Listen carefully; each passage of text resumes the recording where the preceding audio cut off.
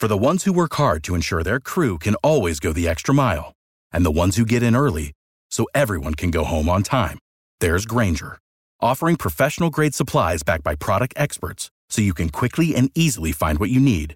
Plus, you can count on access to a committed team ready to go the extra mile for you. Call, click Grainger.com, or just stop by. Grainger, for the ones who get it done.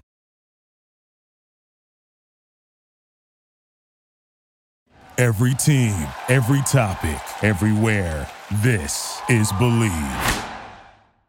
It's the Locked On Podcast Network, your team every day. It's the Locked On Podcast Network, your team every day. Oh, yeah. Better than this. I don't know what I'm doing. I can't do this shit.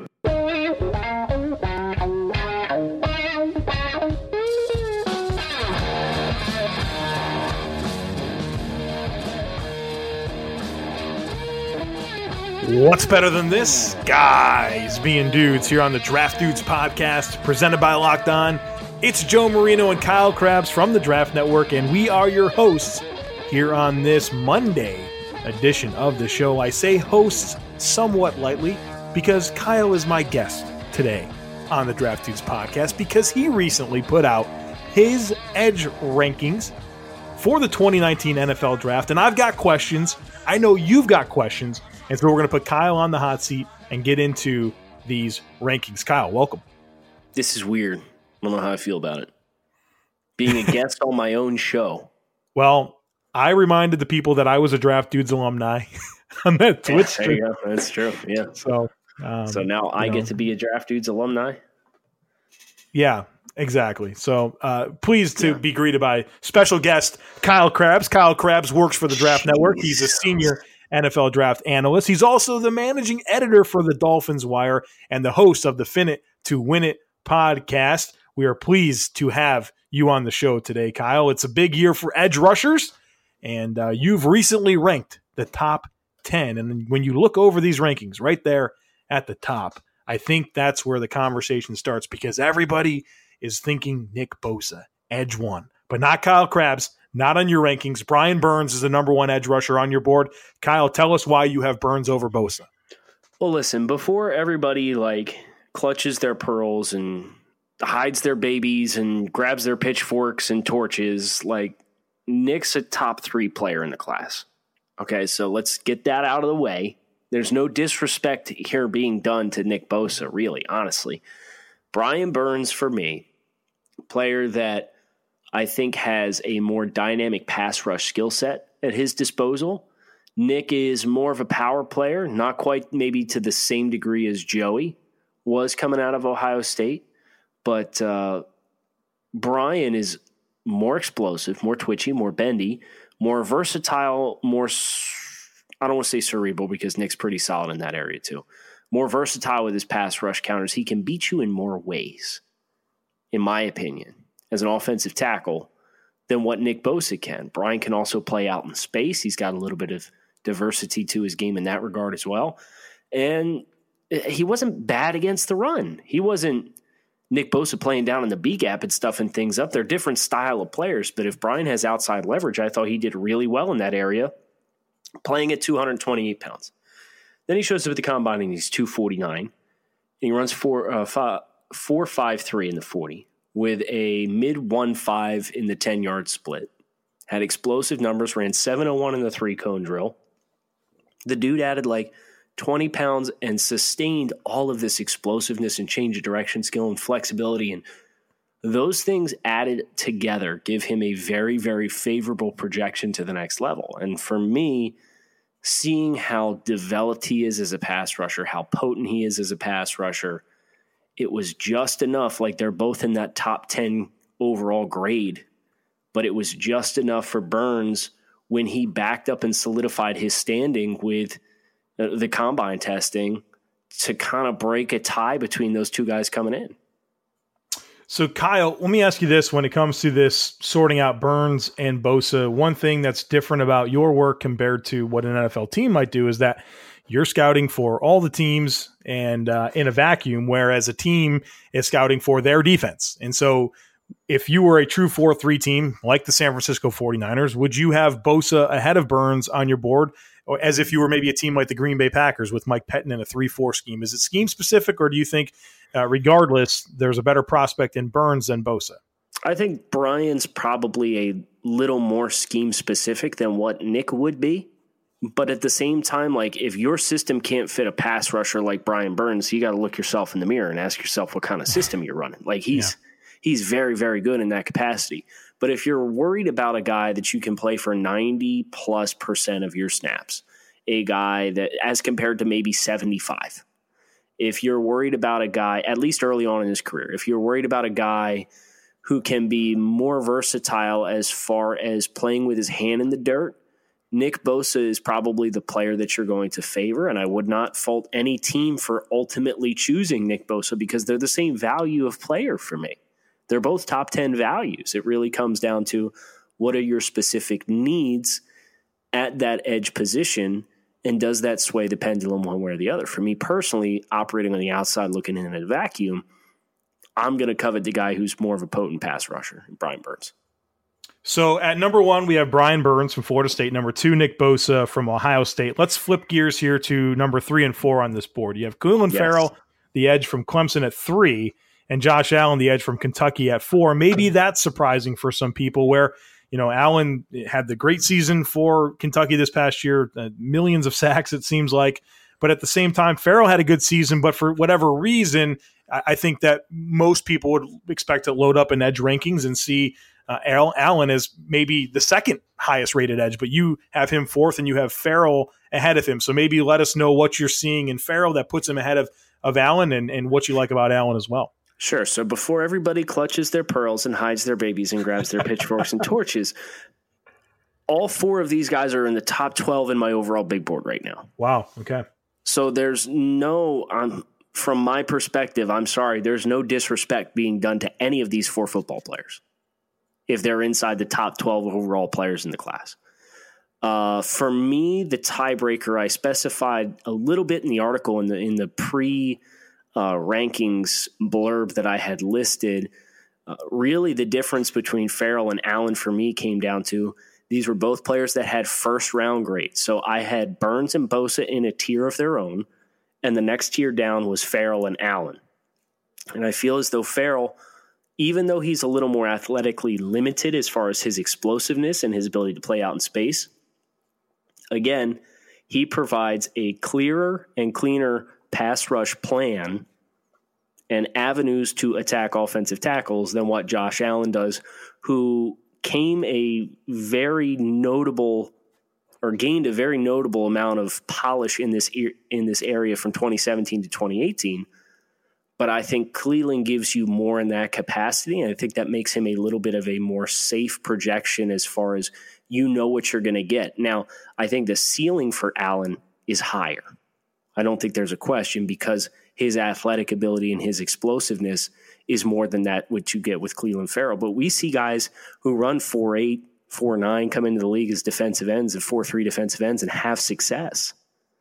And Ferrell is, I think, a guy with his hand power, his length, and the pass rush counters that he does have and does use at his disposal. There's an avenue for him to have success in the NFL. Kyle Krabs is my guest today on the Draft Dudes podcast. You can follow him on Twitter at Grinding the Tape. He's a senior NFL draft analyst for the Draft Network, also the lead editor for the Dolphins Wire, and he hosts the Fin It to Win It podcast. Kyle, as I look through the top 10 here, I'm guessing your first round grades. Now, you mentioned all 4 of these top 4 are in the top 12 on your board, but is that that's all the first round grades? Okay. So those are the guys. First round grades, but there's 2 more right now in the top 32. Valentine's Day is just around the corner, and it's only fitting that this important interruption is brought to you by Manscaped. Manscaped is the best in men's below-the-belt grooming. Have you thought about what you're getting your loved one this year? Or maybe you want to give the gift of sweet-smelling Grundle Bliss to your partner. I'm talking about the Manscaped Perfect Package 3.0. Whether you're the only one who gets to see what's going on down there or you're one of many, do you, your partner, and everyone else a favor and introduce yourself to this revolutionary company. Manscaped just launched their brand new Perfect Package. Inside the Manscaped Perfect Package, you'll find their Lawnmower 3.0 trimmer, which features skin-safe technology and will prevent you or your man from cutting his nuts. Speaking of smelling nice, let's be real. No one wants to carry around that locker room smell with them. That's why I am thankful for the Crop Preserver and Crop Reviver. These products keep your crotchal region from sweating, smelling, and sticking. The Perfect Package will also come with a pair of Manscaped boxer briefs that'll keep that junk feeling fresh all day. It's time to upgrade those overused pair of boxers to this new. Give the gift that will make your Valentine's Day spicy. Go to manscaped.com and use the promo code LOCKEDON to get 20% off and free shipping. Ladies, this is the perfect gift for you and your man. And men, your partner will thank you. Trust me, he will thank you. And guess who else will thank you? Your balls will thank you. 20% off and free shipping when you use the promo code LOCKEDON at manscaped.com. So that would get us to these next couple here with Montez Sweat from Mississippi State at 5, Chase Winovich from Michigan at 6. I want to focus this discussion right now 100% on Montez Sweat because this is a player who blew up the scouting combine. I mean, the prototype in terms of his size with 6'5", 260, 35 and 3/4 inch arms, 10.5 inch hands, but then he runs 4.41 and he's got 36 inch vert and 125 inch broad, and even his agilities were good, and we didn't expect them to be good. So, Kyle, what's going on with Sweat here? I think he's going to be a top 10 pick when it's all said and done. Why is that maybe too rich for you, and what do you like most about Sweat, who really had 2 years of outstanding production in the SEC? Yeah, so Sweat was a JUCO transfer over to Mississippi State and had 2 really strong years of play at the SEC level, as you said. My areas of attraction with Sweat is obviously the measurables, the size and the length, the extension skills that he brings, but he uses those extension skills in a functional capacity that really stands out to me. When he's playing the run, he locks horns with offensive tackles, and he really gets a nice stack on those tackles, so he gets his arms extended, and he creates space that allows him to have the ability to disengage in either direction depending on where the ball carrier is choosing to cut. So he's got, I don't say two-gap ability, but he plays outside in really, really well. And he keeps his chest clean, keeps that separation. I like him better in run defending than I actually do as a pass rusher right now. I think he's got a really great first step, obviously as evidenced by his 10-yard split, and he's very explosive as evidenced by his testing numbers. But I didn't think he played with the same functional change of direction skills as what he did when he tested at the combine. The flexibility was an area that stood out to me. I thought he had a really hard time when he reached the apex of his rush to flatten and turn the corner with speed. And that really took away from a lot of his upfield charges when he had these really dynamic first steps. He was unable to kind of gear down and drop the inside hip and the inside shoulder and turn the corner on offensive tackles. And you saw him get ridden out of a lot of plays in that way. But he has a really nice motor, so he'll come back down into the pocket. But he wasn't winning clean in an area of speed, which is supposed to be one of his best qualities. So there's a little bit of a dilemma there with Sweat, knowing that you're getting a sound run defender, you're getting an explosive player with long arms that checks all those boxes that you really like, but he's not quite there yet as a pass rusher as far as his counters. He's more linear with his explosiveness right now as far as his functional athleticism on the field. If he reaches his ceiling at the next level, what type of player are we talking about? A perennial 10-sack-a-year guy? I mean, is that type of ceiling he has? Because I think he's going in the top 10. And so I think there's probably – I disagree with you. Yeah, I mean, you look at the Giants, Lions, Bills, even Jaguars. I mean, somewhere in that range, he's going to come off the board. And if I'm taking a player that high, I want to know, hey, I'm getting a guy that other teams are scared to play against, that affect game plans. It's going to create consistent pressure. I don't know if I hear you saying that he's going to be that guy. Well, I don't think he is in that stratosphere of a player because he'd be higher than the fifth edge on the rankings. Yeah, I think he's a really solid starter.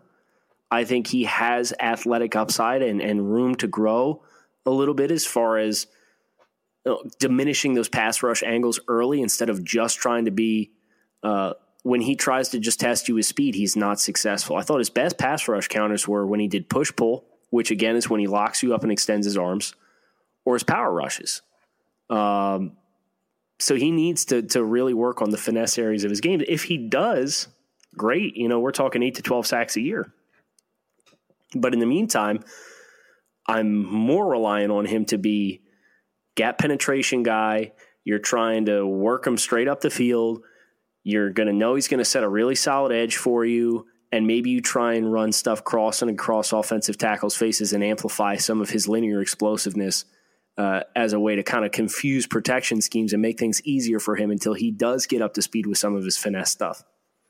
Moving on to Chase Winovich, the edge rusher from Michigan, a player that, man, I did him recently, and I really liked what I saw. I mean, I think it's easy to just fall in love with how competitive he is and how crazy his motor is, but there's a lot of technique behind what this man does. So, Kyle, tell us about the player with the best hair in the class, Chase Winovich. No question. So, Winovich, I have to revise my summary for him as a player a little bit. I had listed him as a great example of an overachiever. Didn't think he was athletic as what he tested as. You just knew he was a guy that played with his hair on fire, right? And he's flying all over the field, and he's just out hustling guys. But he did strike me before the combine as a guy who maybe wasn't an elite athlete, but he was highly polished as a defender and showed a great understanding of the game and protections and reading blocks and feeling blocks when he's engaged with pass blockers or run blockers, and executing as necessary with his hand counters to disengage from those blocks and get into pursuit of the football. I thought he was a fairly safe projection as far as he plays the game in a technical capacity that allows you to project him very cleanly to the next level. You know what you're going to get to a certain degree with Winovich, where he's not the most potent, like he's not a Josh Allen type ceiling player. He's not a Brian Burns type pass rusher, but the motor is so hot when he's on the field. You better account for him, and you better not try and block him with cheapies like tight ends and running backs, because he will smack those guys right in the face. He's going to kill them. You said cheapies. I like that term. I like that term. Yeah, don't give him cheapies. Don't give him cheapies. All right. So now you said all 6 of those players are on the top 32 on your big board. Yeah. So as of right now, I've done 260 players out of 300 on the board. And I have the first 4 are in the top 12. And then I have Montez Sweat at 23 and Winovich at 25. Okay. So reasonable players in your view, the way you're valuing and stacking these players to be a first-round pick. It's interesting. I gave Winovich – I did a 7-round mock draft for the Chiefs, just put it on Twitter using the mock draft machine on draftnetwork.com. I gave them Winovich. 29? I did. And that's because I feel like the well runs up. I really do. I feel like if the Chiefs who need – I mean, come on now. They need a pass rusher in a big way. Saying goodbye to Dee Ford and Justin Houston. Who's going to rush off the edge there? Not Breeland Speaks. Right. So I thought it was like, I better do this now or else I'm going to get in trouble. And what's interesting about Winovich, I think maybe some people might say 3-4 stand-up guy. I want him playing forward. I didn't like him in his space reps. Did you see the same thing? Yeah, I really liked him when he's able to – when you give him the chance to reset the line of scrimmage. I think that's where he's really good. I don't think he's got the hips necessarily to play – out in space and be dynamic to kind of open his hips into the boundary when you test him with speed outside. But if you put his hand in the dirt and he has the opportunity to feel blocks, again, that's where I thought he did really well, was feeling blocks with his hands and then anticipating the flow of the play. So if you put him outside and you ask him to stand up and you extend and prolong that time before he's able to get his hands on guys, I think you're taking away from one of the things that he does really well. This is NFL Under Review, local experts on the biggest NFL stories. The NFL Honors Award Show was last week, and one surprise when it came to Defensive Player of the Year. This is Bear Motter with your Los Angeles Rams update from Locked On Rams. Aaron Donald would have been the first player in NFL history to win the award 3 straight years in a row, but it wasn't the case at the NFL Honors. That award this year went to Stephon Gilmore, and don't get me wrong, Stephon Gilmore had a great season. 6 interceptions, 18 pass deflected, 2 touchdowns. He had 53 total tackles. Stephon Gilmore won the award with 21 votes. Chandler Jones came in second with 14. TJ Watt with 10. Although Donald says this doesn't bother him, I see him putting this chip on his shoulder, working even harder, and coming back stronger in 2020, which is a scary thing for the rest of the NFL. For more NFL news, subscribe to the Locked On NFL podcast only on the Locked On Podcast Network, your team every day.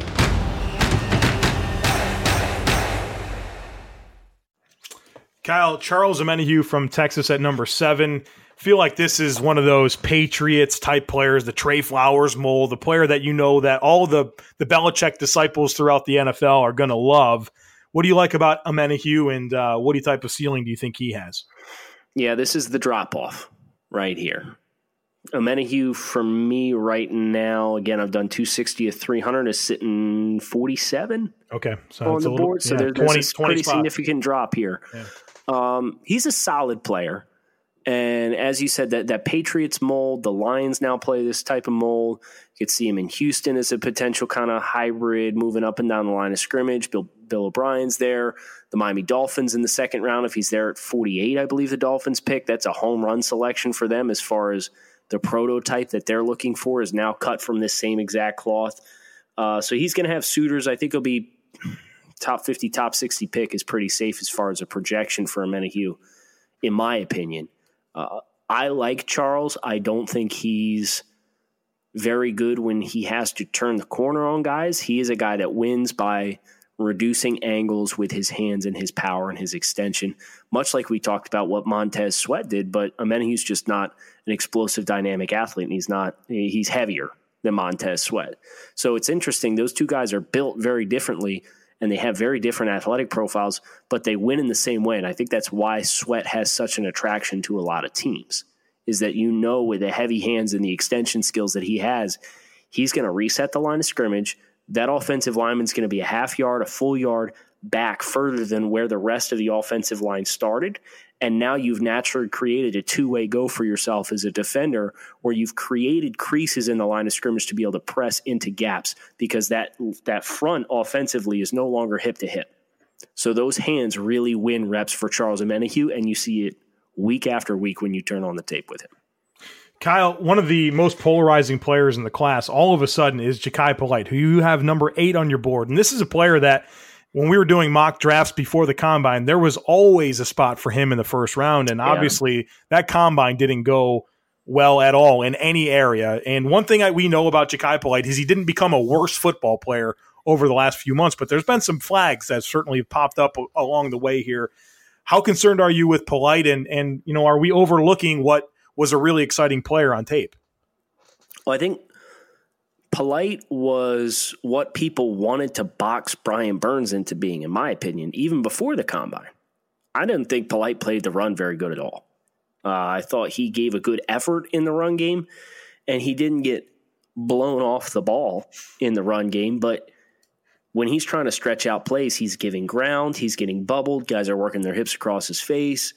He wasn't super stout in that capacity, and I didn't think he won with a lot of extension skills in those areas. So those kinds of things were things that always kind of had me. Polite was like edge 5, edge 6, and then the Combine happens, and you go back and you look at the tape, and I didn't really change all that much, but like Omenihu measured in really well and had fair testing, and he's in the same bucket as Jachai Polite, and Jachai came in heavy and tested like trash. So that was a tiebreaker for him. Winovich, I went back and watched after the Combine with his athletic testing, and I gave him a boost in some small areas, and it pulled him out of the same bucket as what Jachai and Omenihu were in and into the next bucket. So that pulled Winovich above Polite as well. So I didn't really change all that much with Polite. Yes, there's red flags, but as you said, he didn't become any worse as a football player. So the sliding and rearranging on the board was more about how Winovich and Omenihu helped themselves and Polite kind of stayed stagnant or added questions. But you can't go back to the tape and watch his tape and say that he's not flexible and he's not explosive, because he definitely is. But I don't think he's a consistent 3-down player right now. And then you add the red flags on top of that and the poor resume as far as the production, or maybe not necessarily production, but the starting experience relative to some of these other guys and the athletic testing. And that's how he's ended up down here as a solid 2nd-round grade for me.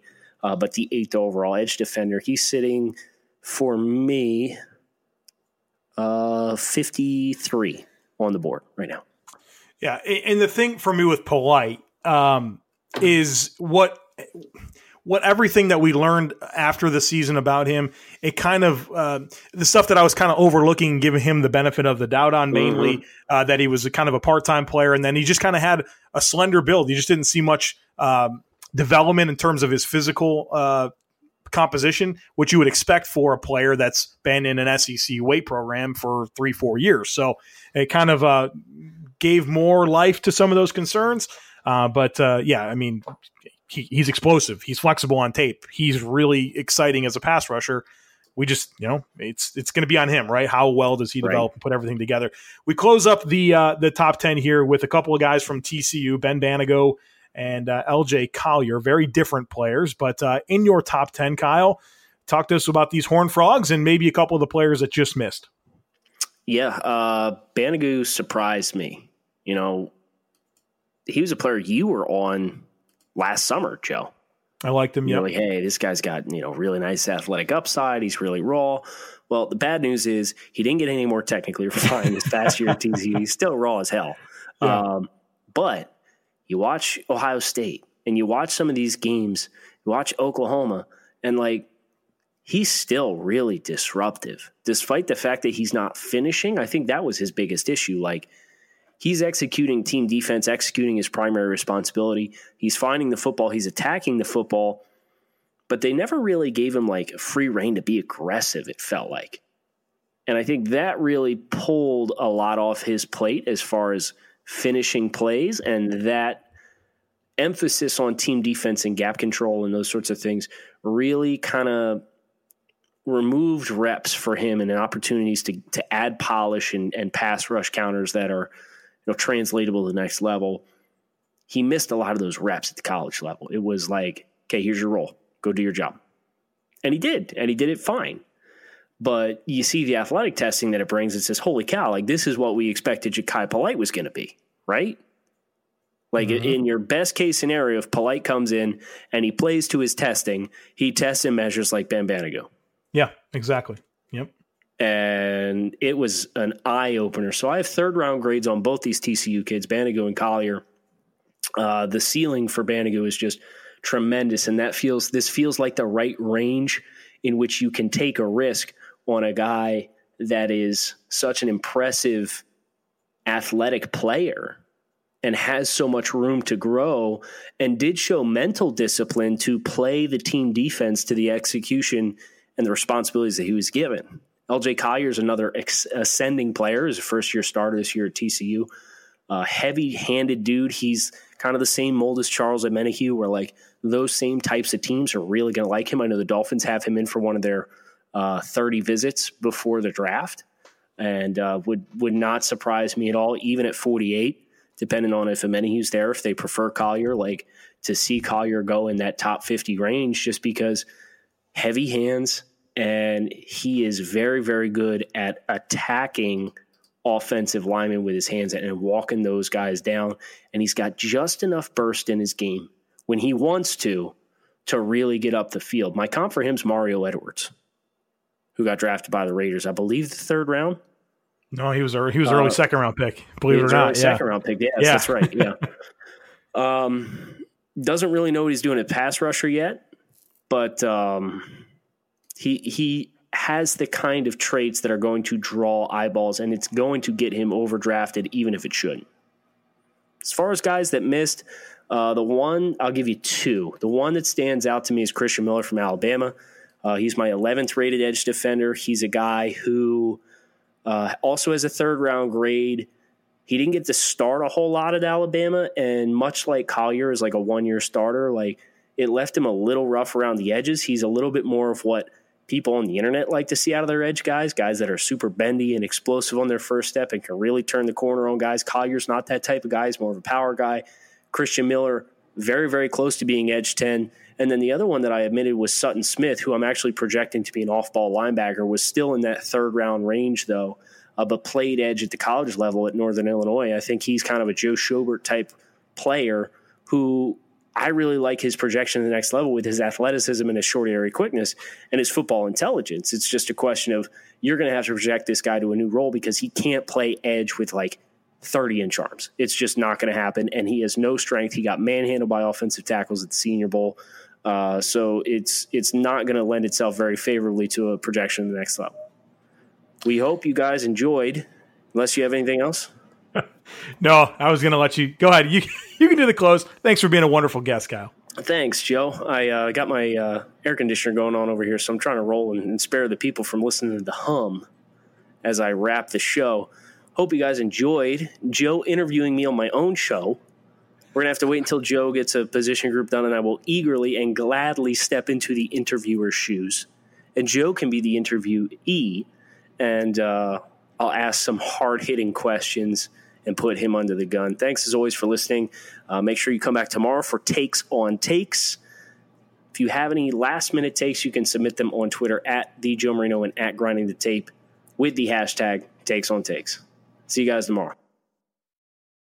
For the ones who work hard to ensure their crew can always go the extra mile, and the ones who get in early so everyone can go home on time, there's Grainger, offering professional-grade supplies backed by product experts so you can quickly and easily find what you need.